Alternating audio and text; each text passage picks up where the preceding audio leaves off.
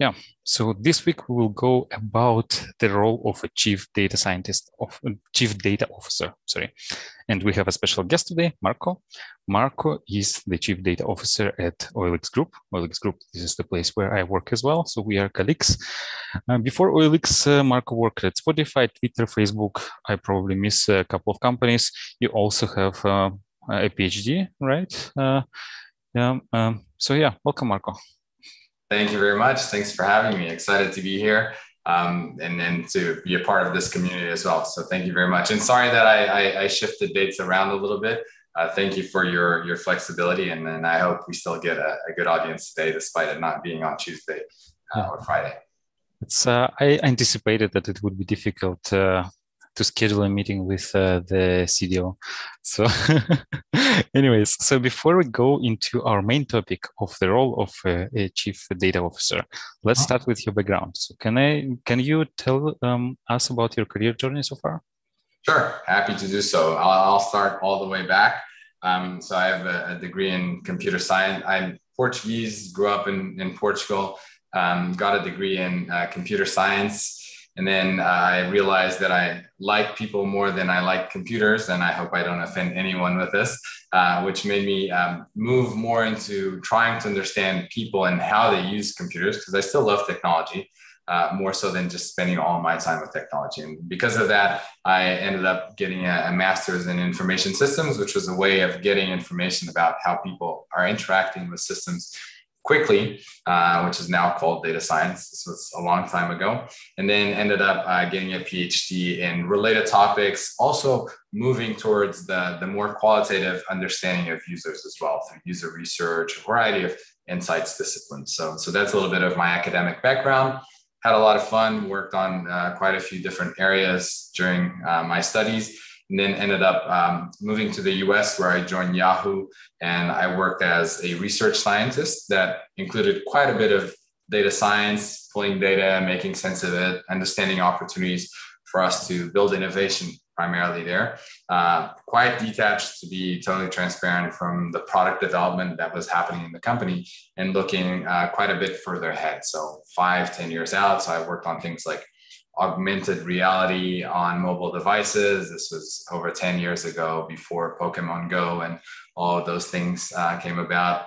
Live video production before Periscope existed, and a bunch of fun projects. But again, the goal was to publish, write patents, which was fun, but not a lot of impact. So I ended up moving to Facebook. At the time, had less than 1 billion users. Worked a lot on trying to understand how can we expand on the products that we have. How can we build more value for our users? Again, leveraging both qualitative and quantitative data, and figuring out how can we solve user problems in the best possible way, through technology, through software, and design of it as well. And yeah, had a lot of fun, stayed there for a couple of years, then ended up moving to Twitter to continue doing the same thing, but then scaling up my impact through management and building teams. I spent a few years at Twitter. All of this was in the Bay Area. And then eventually I moved, and on Twitter, I worked on a variety of things, all the way from, the launch of a ranked timeline that leveraged ML to organize and rank tweets based on someone's interests versus the typical reverse chronology, which is a pretty controversial move by Twitter, but ended up working really well, and it's still maintained. And then I ended up moving to Spotify in New York, where I also led a bunch of data science teams, marketing insights, started to build marketing analytics, user research, and a variety of other growth strategy and a few other disciplines, always with this goal of how can we use data to make smart and informed decisions that are going to benefit our users. And I think 9 or so months ago, I moved back from the US to Europe, and I joined the OLX Group, where I have the role of Chief Data Officer. So it's been a fun journey so far. Yeah, thanks. Quite a journey. And I haven't met many people who say that they like people more than computers. So usually it's the opposite. Indeed, yes. Yeah. So can you tell us what do you do at OLX as a chief data officer? Yeah. So A chief data officer is a fairly new role across, not just within OLX, but across our industries. And it's still being defined as we go. But in my case, I'm responsible for defining our broad data strategy. And that includes quite a few pillars, all the way from data infrastructure and our governance to what kind of data do we need for us to continue expanding on our business and the value that we bring to our users, all the way to how do we make sense of that data and make it accessible across the different organizations that are part of our group. How do we leverage that data to make better products through technologies such as artificial intelligence, machine learning, and overall working with the different business lines, business units, teams that we have across the group to make sure that we're prepared for the future and we're delivering the best possible value for our users and anticipating needs that they might have. It's quite a lot of things. Indeed. Yeah. So I was also wondering what the CDO does, and I read an article before our chat. I read an article about this. So the article was about like the role of CDO or something like this. And so here is the summary. So in this article, it was saying that there are 4 main responsibilities of a chief data officer. So the first one, governance, which is monitoring and governing enterprise data. I think you mentioned governance as well. So then operations, it's enabling data usability and availability. I think you also said that we need to use the data. That's one of the things you mentioned. Then the third thing was innovation, driving cost reduction and generating revenue. Yes. And then the final one was analysis, supporting analytics and reporting. So yes. Do you think it's the accurate description of a role, of a CDO role in general, or something is missing? It covers part of it. I think that's a more traditional, maybe I would say slightly outdated view on a chief data officer role. I think as we move forward, the integration with innovation, product development, business strategy become more noticeable in chief data officer roles, because data is such a crucial part of any business, right? It's what indicates how your business is performing. So that ties to the analytics, but it's also what powers a lot of the product development and the product working itself. Having the right data to enable ML application to solve different problems, of course, touches on the access and usability of that data, touches on the collection and safety and use of that data as well. But it also touches on understanding what are the problems that you're trying to solve. And not just from an efficiency perspective of how do we collect, store that data, make it accessible in an efficient way and innovate from that perspective, but also how do we understand our user base, our customers, both external and internal, so that we can use this data to solve their problems. And I think that's the direction that we're moving more towards, is having people in a position of being able to drive the data infrastructure and organizations, but also understanding the real business problems that can be solved through data. Often what I see is that there's a bit of a disconnect between, business leaders want something to happen and they have clear problems that they need to solve. But when they talk and have interactions with, of course, not always the case, but in some situations with the more technical side of the organization, there's a slight disconnect, because the technical side is usually focused on, here are some technical problems that we need to solve, versus also thinking about how can we go beyond that and use technology to solve some of the problems that are of our users externally and the business. And then the point that I mentioned that I think is part of the role is not clearly articulated in that list, at least in my view, is this ability to, or responsibility to look forward and think about how can we design for the future and design for data. And what I mean by that is, in some regards, data is going to continue powering a lot of the innovation that happens. And the more data you have, and that includes different types of data, the more you'll be able to do with it, and the more you'll be able to think on what to do with it. And that could be as simple as sometimes, asking a user a question during the sign-up flow, or collecting some contextual information such as location when some level of interaction happens. And for the most part, I think a lot of companies are doing that by default. but often think of data as a consequence of the products that they have, not a driver of the future products that they can have. And I like to think that is part of the responsibility of the chief data officer, is to think, 3 years from now, what data will enable us to do something that we don't do yet? And how can we get that data in a ethical, responsible, and safe way? Mm-hmm. So basically, you in your role need to think about all these things. Like, I don't know how many things we mentioned, 5 or 6.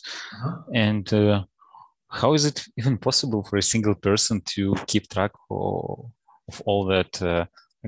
I imagine that you don't, just go there and analyze. You also don't go there and, develop an infrastructure. You delegate a lot. But how do you keep track of all that? How do you know which things need to happen and which don't? Yeah, that's a good question. Well, one, they're all to some extent related, right? The production of data, the collection of data, the access to that data, utilization, modeling that data so it can be used in different contexts, thinking about those contexts. But ultimately, it comes down to working with different people, right?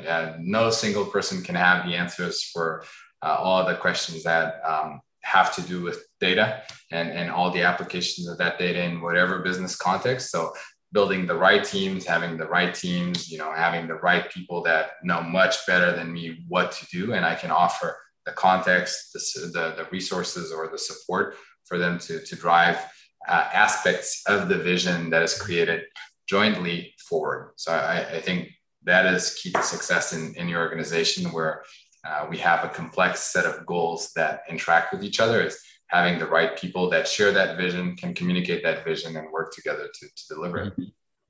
So basically, for each of the sort of pillars or responsibilities, let's say we have this operations part. So maybe you would have a person who leads the like a department, maybe a director of engineering, right, or director of data engineering, and then you would have other people who would take care of each of the pillars, so to say. And then your role is to keep everything in mind at the same time and try to make sure that they are not disconnected, right? So everyone has the same context and understand why we're doing certain things. Is it a accurate summary? Yes, I think so. To some extent, the organizational design varies depending on many things. The companies are more and more distributed, and there's interactions between those teams that sometimes might mean they should be together, sometimes separate. There's various types of organizations, but absolutely, my role is more to enable, extract the information and the vision from those different teams and try to articulate into a single vision, a single strategy that makes sense for both the business, but also continuously delivers value to our users, which is the biggest driver of the business anyway. Yeah, thanks. Oh, we already have a question from Smil. And the question is, what skills are necessary to go from head of data science or analytics to CDO? And I think this is something I also wanted to ask. How did you go from, at some point you were probably also head of something, and then you eventually become a CDO. So yeah, I'm curious what the journey looked like for you. What did you do to become a CDO? What did I do? It's probably going to take quite a while to discuss and to be honest, to map exactly the things that led to this path. It's also a tough task, but in general, I think the key differences are not necessarily in terms of skill set, is in terms of where you spend your time. And I think more and more as you try to progress in a career and take a more, I would say, strategic role. And that's, I think, the consequence of moving in the direction of a CDO is becoming, or the requirement is becoming more and more strategic. And that means sometimes prioritizing aggressively to focus on the big picture, the vision, the distance objectives that you have versus the tactical operations on how to execute that. And then, I think this is always key in any type of leadership role, is the ability to really empower and enable people to do the best, hiring people that can do that much better than you, and being able to scale yourself and not get too attached to the solutions and the execution of that vision. In the end, you're going to rely and depend entirely on the people that can do that with you. So I think my journey has always revolved a lot around being able to work very closely with people and surrounding myself with people that can do amazing things, and working more as a facilitator and enabler of their fantastic work. And of course, I don't want to, mischaracterize the requirements of this type of role. And I don't think that is specific to CDO. It could also be CTO, CPO, etc. Is having a good understanding of the craft and some background that helps you, guide people that maybe sometimes are more technical with you than you, and bring them along the journey with you, and having constructive conversations around that, which I think are pretty hard to do if you don't have any domain knowledge, right? If you don't understand the craft, if you don't understand the technology, it's hard for you to drive, not impossible, but hard for you to drive a group of complex organizations, and being passionate about what you do as well. And like you said in the beginning, investing quite a lot of time into it as well. I think it's achievable by anyone, just as long as you focus on delivering the best possible impact for your business using the tools that you have at your hand. In my case was understanding data and what to do with data. Mm-hmm. So well, maybe to summarize, I think you said you need to become more strategic and always keep the big picture in your mind, to have this vision, and maybe get usually people say, you need to get more down to earth, but in your case, it was, you actually need to go a bit above to see like the big picture, right?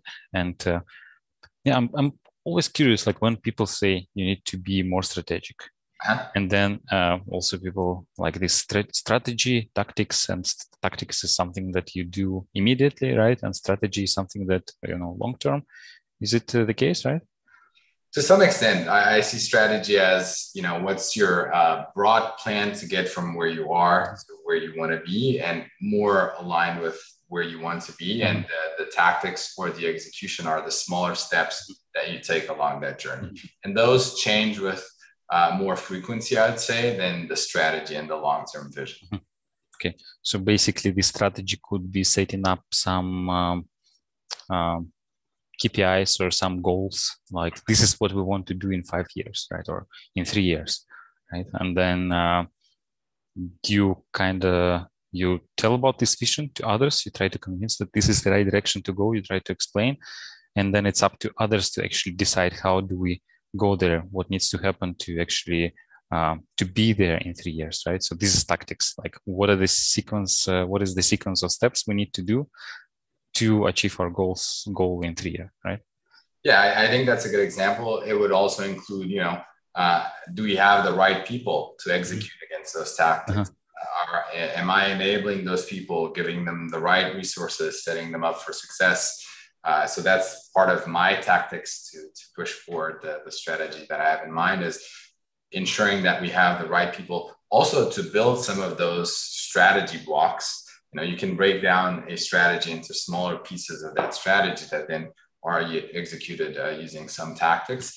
The line is blurry between the two, but it's exactly the case. Looking ahead, setting some ambitious goals, and then being able to decide what are the components that you need to break this down to make it happen, and working with the right people to again, share that workload across, and finding hopefully people that can actually execute some of those better than you can individually.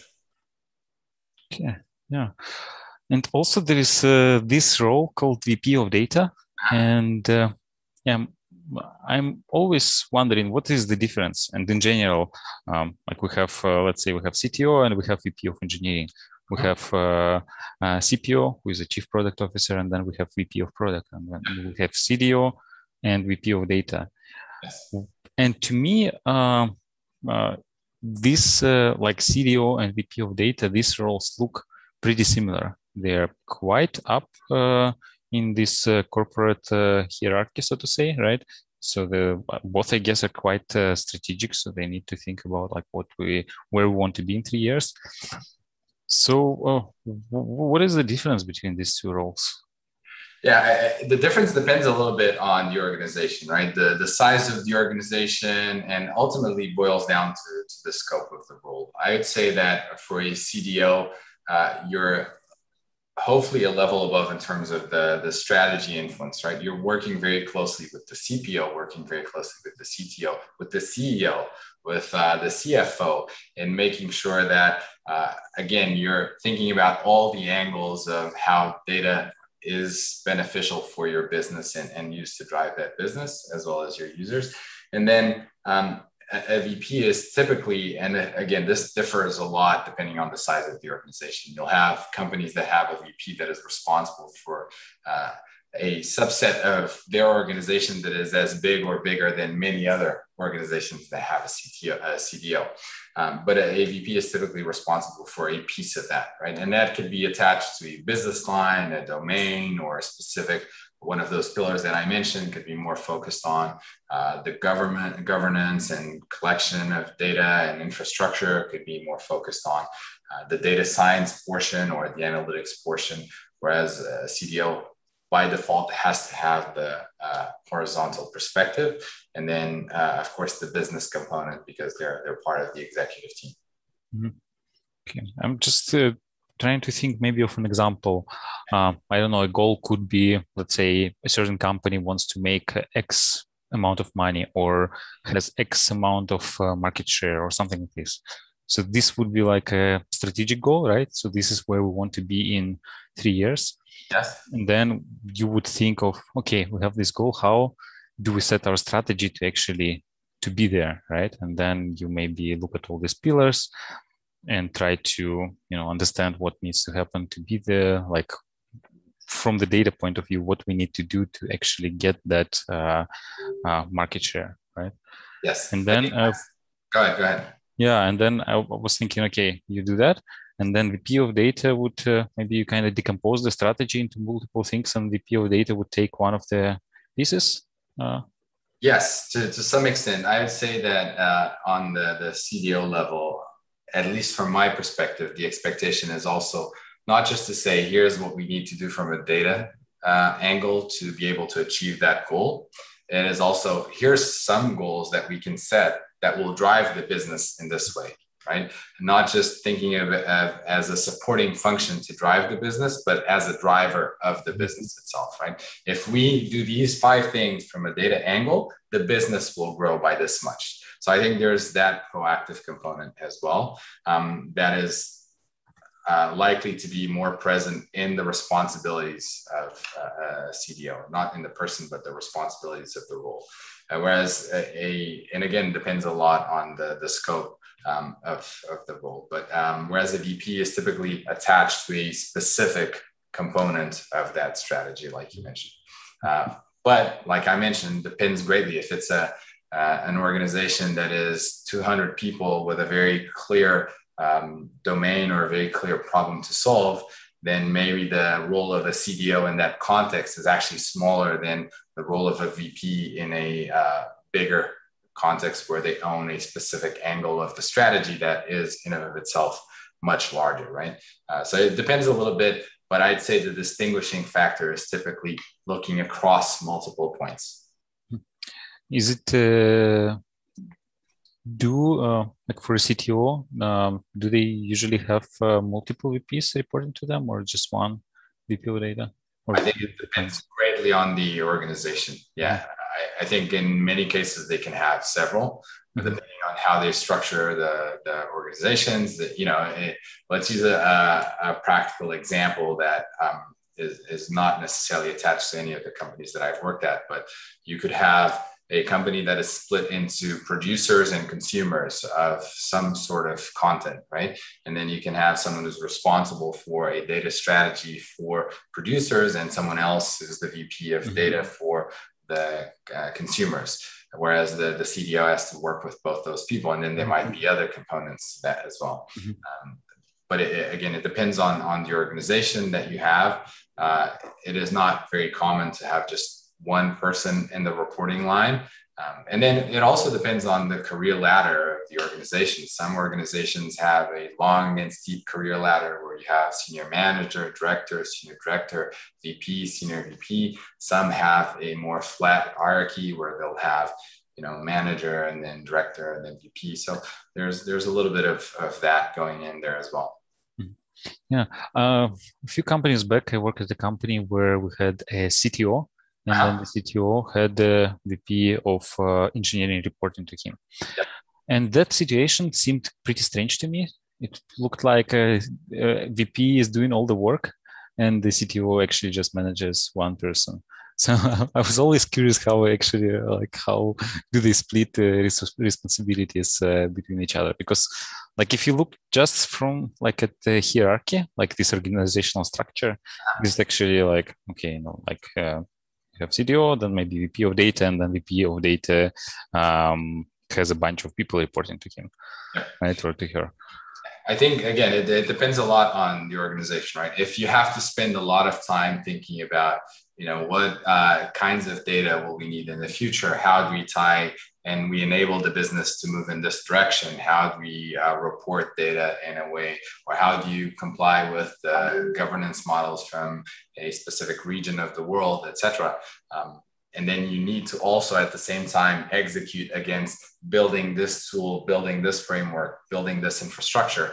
Then the division of work can be fairly simple, and there's still a ton of work to do that is covered by a CDO versus a VP. But like I mentioned, I think that's entirely dependent on the size of the organization, how the roles are defined.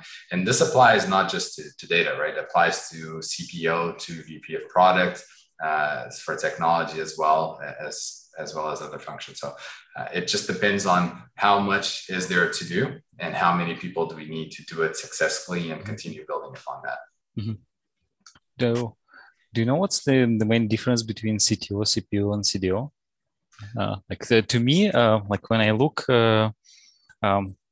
in the top management, now it's all about meetings and setting strategy and planning for budgets. The responsibilities look pretty similar. So what's the core difference between all these people, all these roles? That's a good question. And in practice, it depends again a lot on the type of company you have, the type of product. In some cases, the product is more technology related. If you're building, a framework or a platform that other companies are going to use versus building something that's end users, et cetera. So it varies quite a bit. But I would say typically the responsibilities are different in the sense that a CPO is more focused on determining what is the product vision, right? What is the product supposed to do? And then works with the CTO, which is focused on how do we build that and how the product or how we use technology to make that vision come to life. And then the CDO is more concerned with, okay, what data do we have that enables us to build that, to inform the direction that we're going in, and to continue pushing that vision forward. So that could be a high-level theoretical division of responsibilities. But like I mentioned, I think it depends a lot. I've seen the case where, some companies, their product is data, and there the CTO can likely fulfill both roles. I've seen places where all of those roles are combined. And I've seen places where they're very clear, differentiated, because that's the nature of the product and the technology stack that they have, as well as the data they produce or consume. Mm-hmm. So maybe to make it a bit concrete, we talked about this example of, get X market share or have that amount of revenue. Probably this is a goal that maybe a CEO would set together with the entire team, right? And then it would be up to the CTO, CPO, CDO to actually decide how to decompose this goal and what kind of data initiatives could happen, right? So we need to make data available to make this and this available or possible, right? And so basically everyone thinks in terms of, okay, what we can do from the engineering point of view, what we can do from the product point of view, what we can do from the data point of view, right? And then it kind of cascades down to maybe later to VP of data, right? Who would need to think about a particular chunk of the I don't know, the strategy, right? And then up to, I don't know, engineering managers and so on, right? Yeah, VP of data, whatever the titles are in that organization, whatever the design of the organization is. Again, I would add that the responsibilities of those three C-level type of roles are beyond just, executing or breaking down the strategy of what a CEO asks for into the specific functions that they represent, but also to provide input and actually offer a vision of the future that CEO can then put together and help ensure that he enables the other C-level executives to deliver against. Yeah, so I like to think of it as a more of a proactive role where you're not just delivering against something that is asked of you, you're offering opportunities to a person that can help you make those decisions or make those decisions for you to move forward.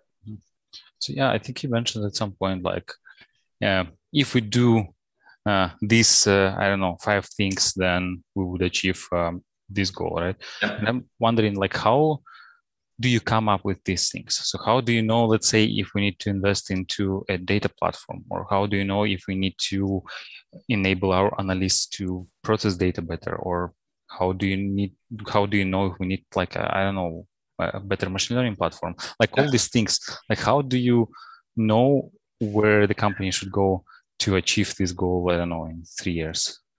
Yeah, that's a broad question. I think there's many ways of approaching that. But typically how I like to approach that is to, if we've aligned on the goals, working back from those goals and trying to understand what are the blockers for us to achieve that. And then trying to break those blockers down by what is the size or the magnitude and impact of that blocker, and optimizing for the things that are going to help us get there faster, right? The enablers typically of what is going to help you drive that vision forward. And the vision itself is also organized around the impact that it brings to, again, value for users, value for the business. What are the biggest bets that you can take that are going to help your company, your colleagues, and ultimately your users to have a better experience, to get more value out of the product or set of products and be able to achieve their goals faster.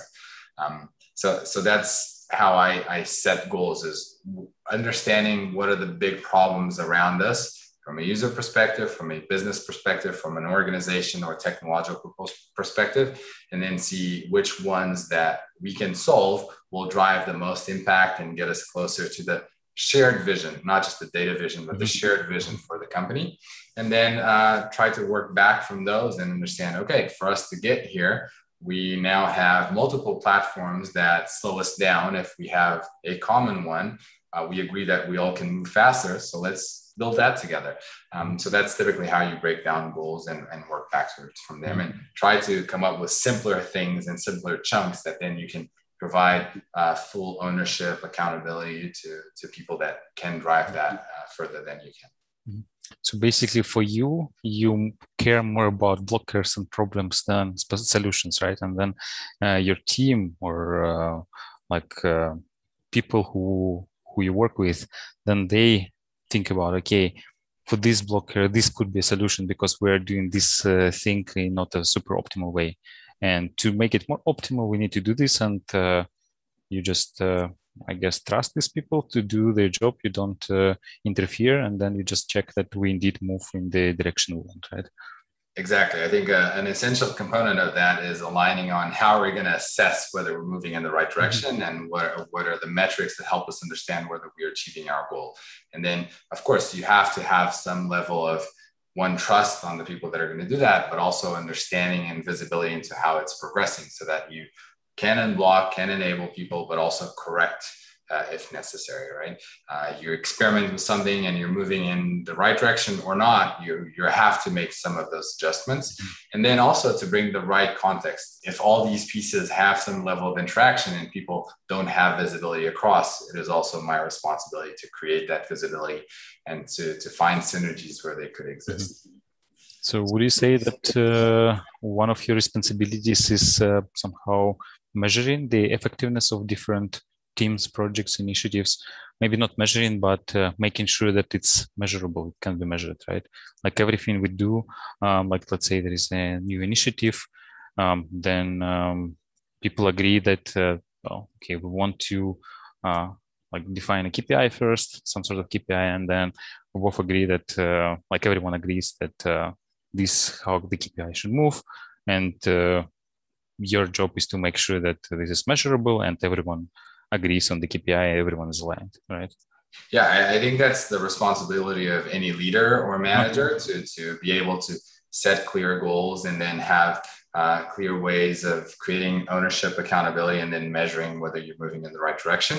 That becomes, I think, to be fully transparent, even more relevant for a data focused leader, because we live and die by data. So we care a lot about what types of data are we looking at, how we're collecting that data to ensure that we have a good view on whether we're progressing in the right direction or not, generating more data through experimentation, through different trials and errors, and figuring out how we move in the right direction. Yeah.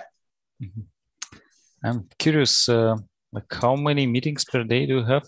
Like to be able to do all that, to align with all the people, your day must be full to, like it's full with meetings, right?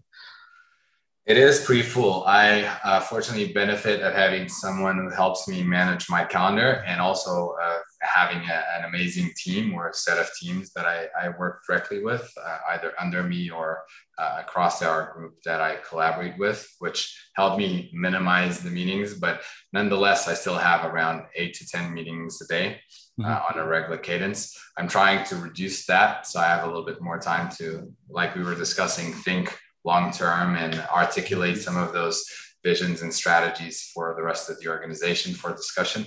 But right now it's still a pretty jam-packed schedule. Yeah. Yeah. So how do you not go crazy with this amount of meetings?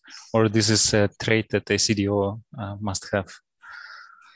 I have a few things that work well for me. One is I like some of the meetings that I have. Some become tedious, but in general, I like the meetings that I have because I typically always learn something from them. And I also like the people that I work with. So I'm very lucky to be part of a broad team that has fantastic people that I enjoy, even through Zoom, spending time with. So that's one of the benefits that I think I'm lucky enough to have.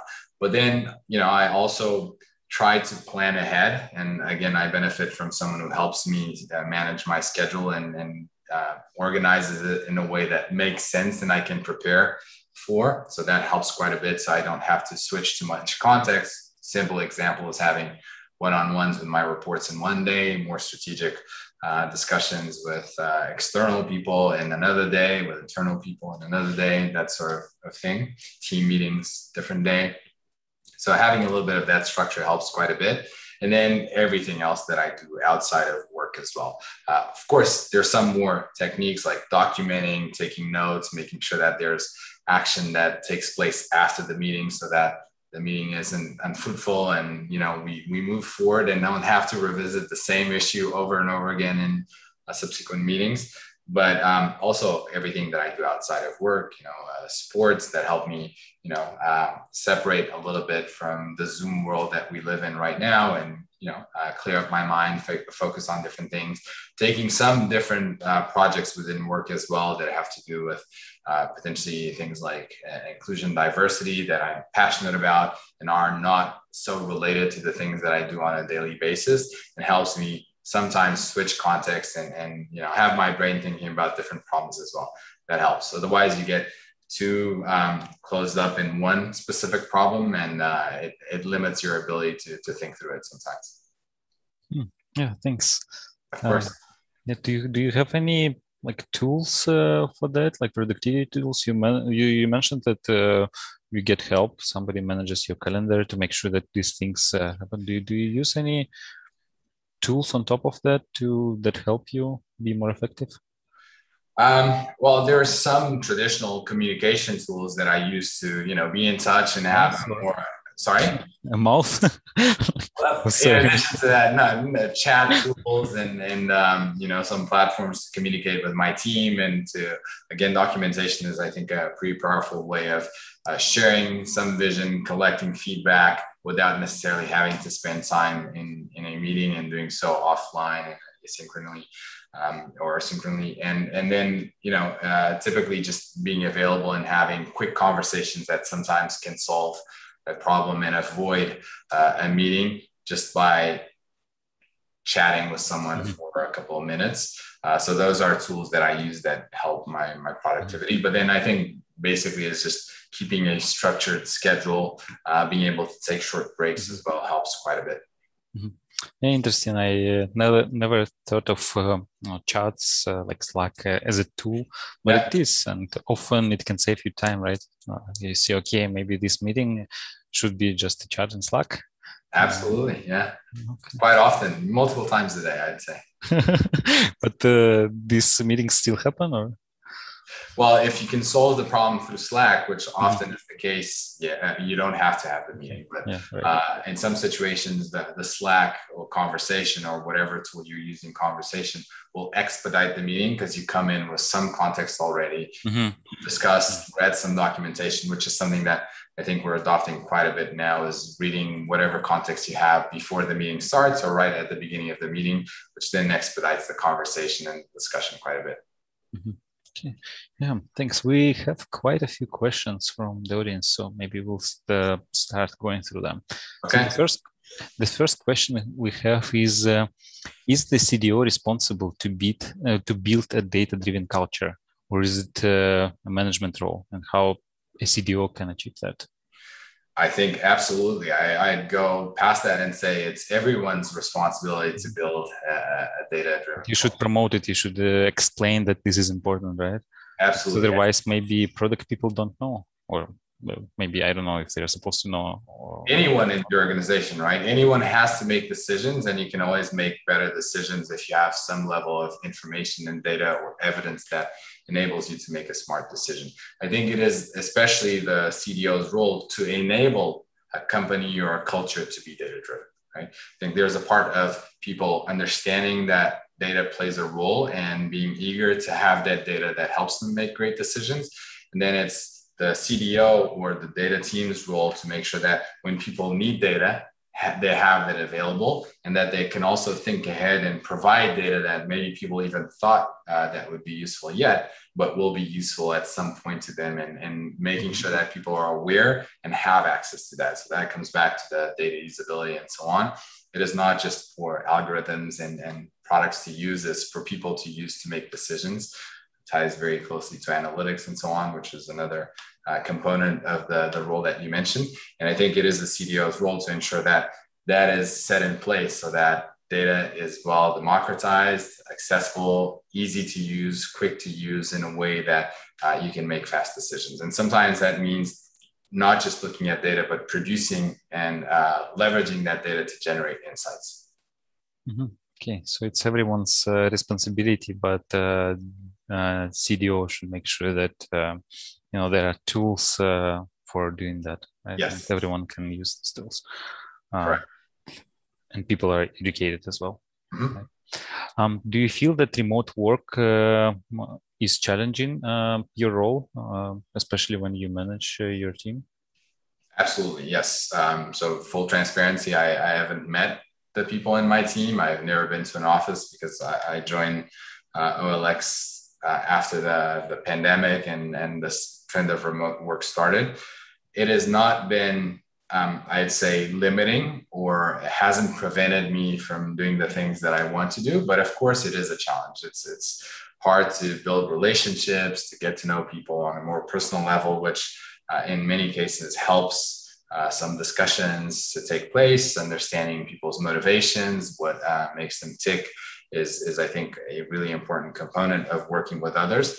And doing that through a little window in your computer is much harder than doing that in face-to-face situations at the office, where you spontaneously meet someone and a conversation comes up and you have ideas, exchange ideas. It is challenging, absolutely. It hasn't prevented me from achieving the things that I want to, but likely has caused more work that and more investment into some of those relationships that I'd have to do in a non-virtual world that we live in right now. So you need to communicate more now in remote world. Yes, and provide more context that often people can get from the real life context and situational context versus Now you have to provide a little bit of extra when you have virtual conversations. And I think there's quite a lot of research on the added cognitive load that having virtual meetings and reading contextual cues from people's gestures and language and so on, that is attached to us living in this world now where everything is online. Yeah. But surprisingly, well, from what I saw, this remote work thing is not that bad.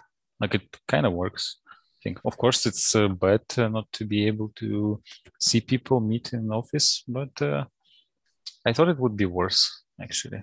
Yeah, no, absolutely. I think it brings quite a bit of advantages as well. It's not just problems or challenges and opportunities. I think the fact that you can now have access to talent that would never want to relocate to where you have an office, and you can still employ them and benefit from their amazing skills, creativity, ideas, and perspectives is amazing. So it opens doors for a lot of things, and for people to live where they want to live and still work for the companies that they want to work, that have the missions that they're passionate about. I think it's a fantastic thing. I am just very sensitive to the fact that it's not the same for everyone. Some people love it and will thrive in that environment. Some people, and I know quite a few people like this, that still crave the human connection that they get out of the office. Also the fact that it gets them out of the house and, spending time with others. And then you get a chance to go for lunch during your lunch break. So it of course brings a lot of options. And I think it is something that has a lot of benefits that we're still starting to observe. But I think it's hard to debate that it also brings some challenges, especially for certain people. Yeah, interesting. By the way, I'm right now in the office, so maybe you can see. Not here. Yeah. So I do like this routine of commuting while I'm back into work, and then having lunch and accidentally bumping into colleagues and then have these little chats. So that's cool. Do you think the CDO role requires deep technical skills? And what kind of technical expertise is needed for the role, like machine learning, programming, SQL, something else? I would say that you can always benefit from having deep technical skills, but like we discussed before, that I think the role relies more on being able to look across, find touch points between different parts of your strategy, different organizations, different pillars of what data means in our current context.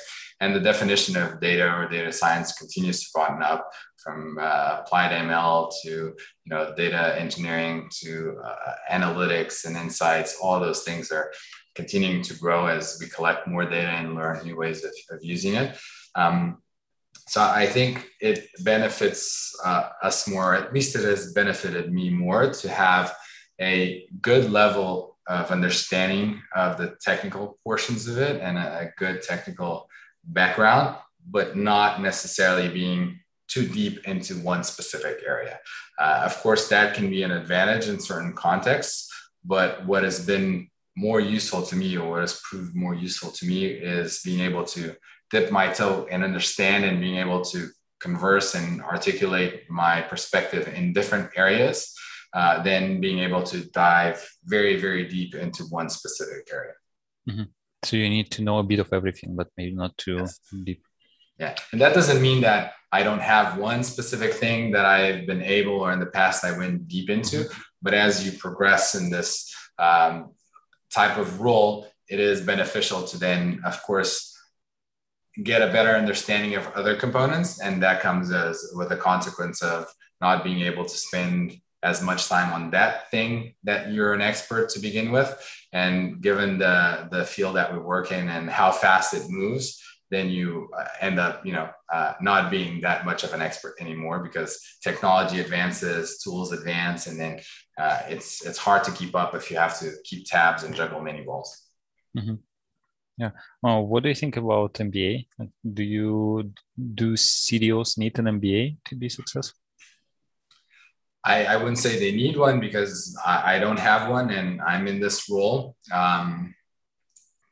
Well, the successful part is something that we'll see over time, but I think it's likely beneficial. Any type of education that gives you a different perspective, especially one that ties very closely to understanding a business and managing a business, is likely to be very beneficial, right? That was one of the points that we made at the beginning of the conversation, is that I think in any executive or C-level role, you have to understand the business. You cannot just understand your function and your craft. You have to be able to understand how that can be used to drive the business. And it's my assumption that an MBA prepares you well for that.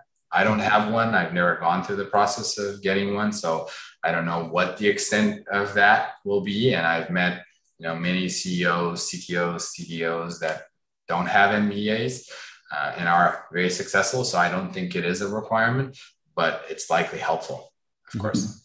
It's like maybe looking at Mark Zuckerberg and deciding that I don't need university education, right? I think he's one of many examples. Yeah, I think anyone maybe like it's useful at the end. Exactly, it can be very useful. It can prepare you well for certain problems, but in the case of Zuck or any of those very successful CEOs, they're just very smart people that are able to accumulate a lot of knowledge from the experiences that they go through, the challenges that they overcome, the failures that they have. I think that's something that often we don't talk about. Those very successful people went through a lot of failures as well, and they're able to learn from it. And that experience sometimes, especially if you're managing a big business, is equivalent, if not better than an academic version of it.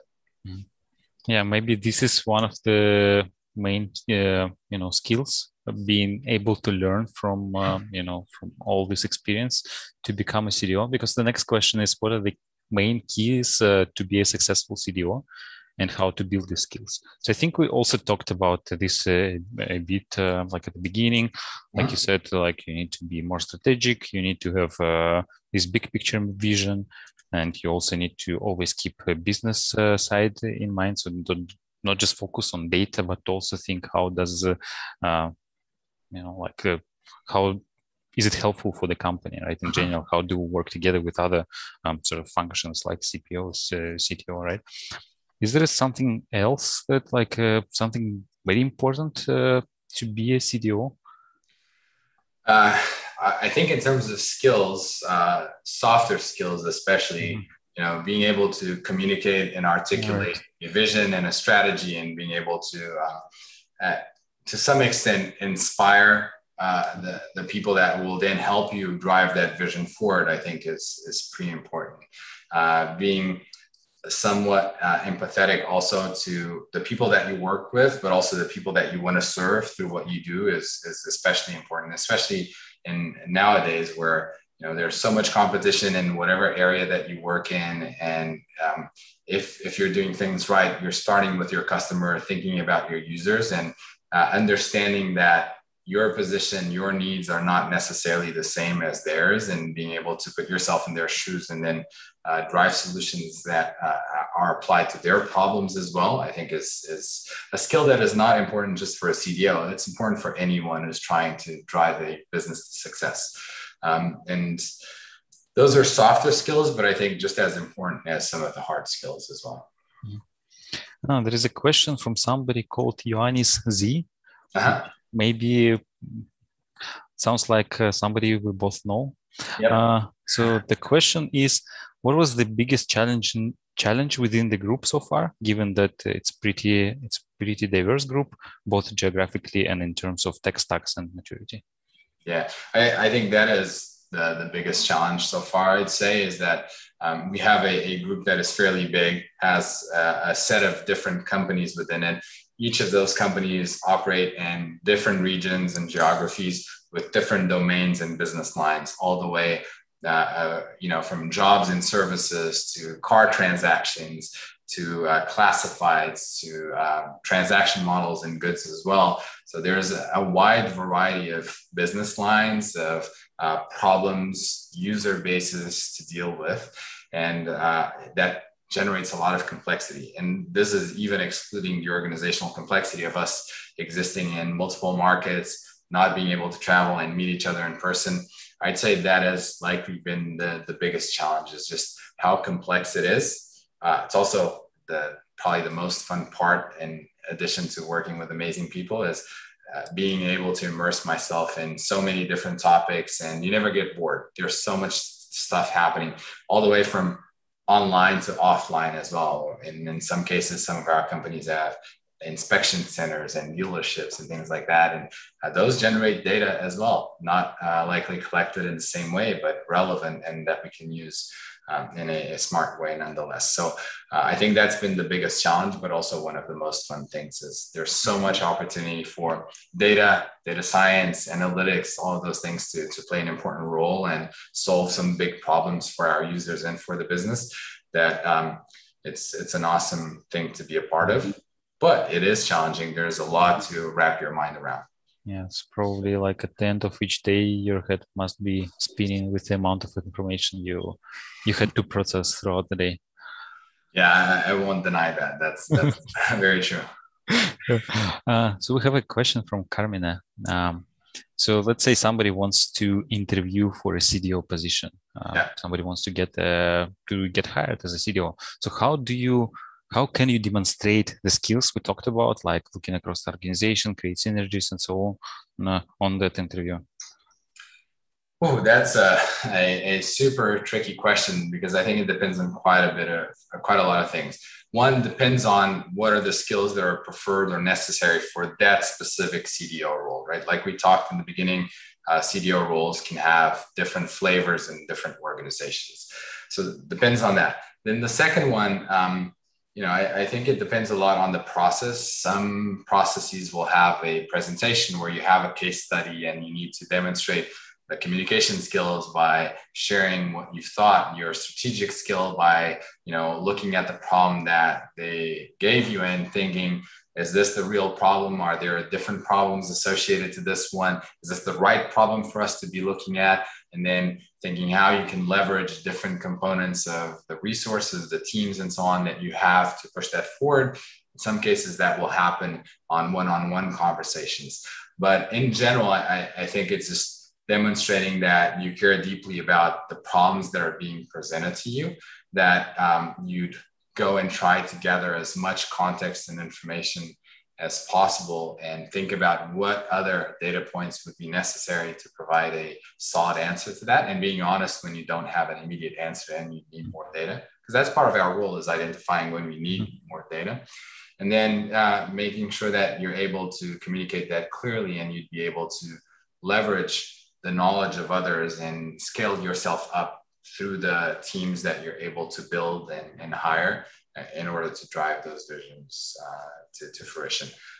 But it's kind of hard to answer that question specifically because different people have different ways of demonstrating those skills, right? But in most cases, just answer the questions that are asked of you and show, if those questions aren't being asked directly, show that you can go beyond what's just being asked. Yeah, thanks. And some of these things I think are pretty useful for any interview.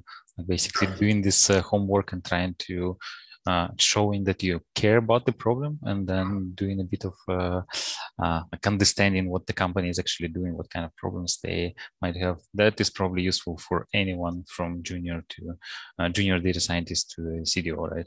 Absolutely. And then being honest and truthful about what you know and you don't know, and not being afraid to ask questions yourself, and also, fail and say the wrong things in some situation, because no one has the answer for everything. Do you have time for one more question? Let's go for it. Yes. So this is a pretty interesting question. That's why I wanted to ask you from Ricky. So Ricky says that he agrees 100% with the emphasis on strategic vision and understanding the needs of business. But how to overcome resistance to the details of your vision when somebody maybe disagrees with that? Well, I'd say the first thing is understand why they disagree, because in some cases they might have a better idea, and you should be open to taking that feedback and adjusting your idea. And then I think often, convincing someone that your idea is good or makes sense goes through breaking down the problem and providing the evidence that suggests, sometimes it's not the evidence that it might be, or that it is a better idea. It might be a hypothesis, right? In visions, that's typically the case. You have a hypothesis that this will be a good solution for a problem that you're trying to solve. And then having a concrete plan on how you're going to prove or disprove that hypothesis, and what is the data and information or evidence or context or input that leads you to believe that that's a strong hypothesis that you can validate, that you can measure, and that you can at some point prove or disprove. So I'd say that, probably the best way to approach it is breaking down the problem and then demonstrating why and articulating in a clear way why that is your idea, but always being open to being disproven yourself and to getting feedback. Like I mentioned several times, I like to surround myself with people that know about certain problems much more than I do, and they're likely to come up with better solutions than many of those that I can. So if someone disagrees with something, I always try to understand why, and then maybe together we can come up with a better solution. Or maybe I can explain my solution or perspective better. And that's feedback in and of itself as well. So that was like a summary of Persuasion 101 course, right? Kind of, yeah. I don't know how, I don't know if this is always applicable, but, in some situations, you also have to say, it has to be this way because of constraints that we cannot discuss or something like that. And then, there's not a lot of persuasion other than we have to make a decision, and this is the decision. But more often than not, I think it's more of a factor of having that discussion and together aligning on whether that's the right solution or not, if you have the time to. In some cases, you have constraints that force you to make decisions very quickly, and you have to do those and be ready to fail, but also be ready to learn from it and take responsibility and accountability if it doesn't go well. Yeah. Thanks, Marco. So I hope it was a nice break from your usual routine, from your usual schedule. So thanks a lot for joining us today, for answering all these questions, from sharing your experience with us. And thanks everyone for asking, being active and asking so many questions. I'm sorry that we didn't cover, there are still 8 questions. So this topic must be quite interesting for everyone. Yeah, thanks everyone. And thanks, Marco. Thank you. Thanks for having me, and thank you everyone who dialed in and listened. And I hope there was some use out of this.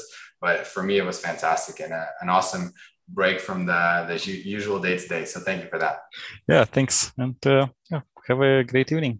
Thank you. You too. Bye-bye. Cheers, everyone. Bye. Bye.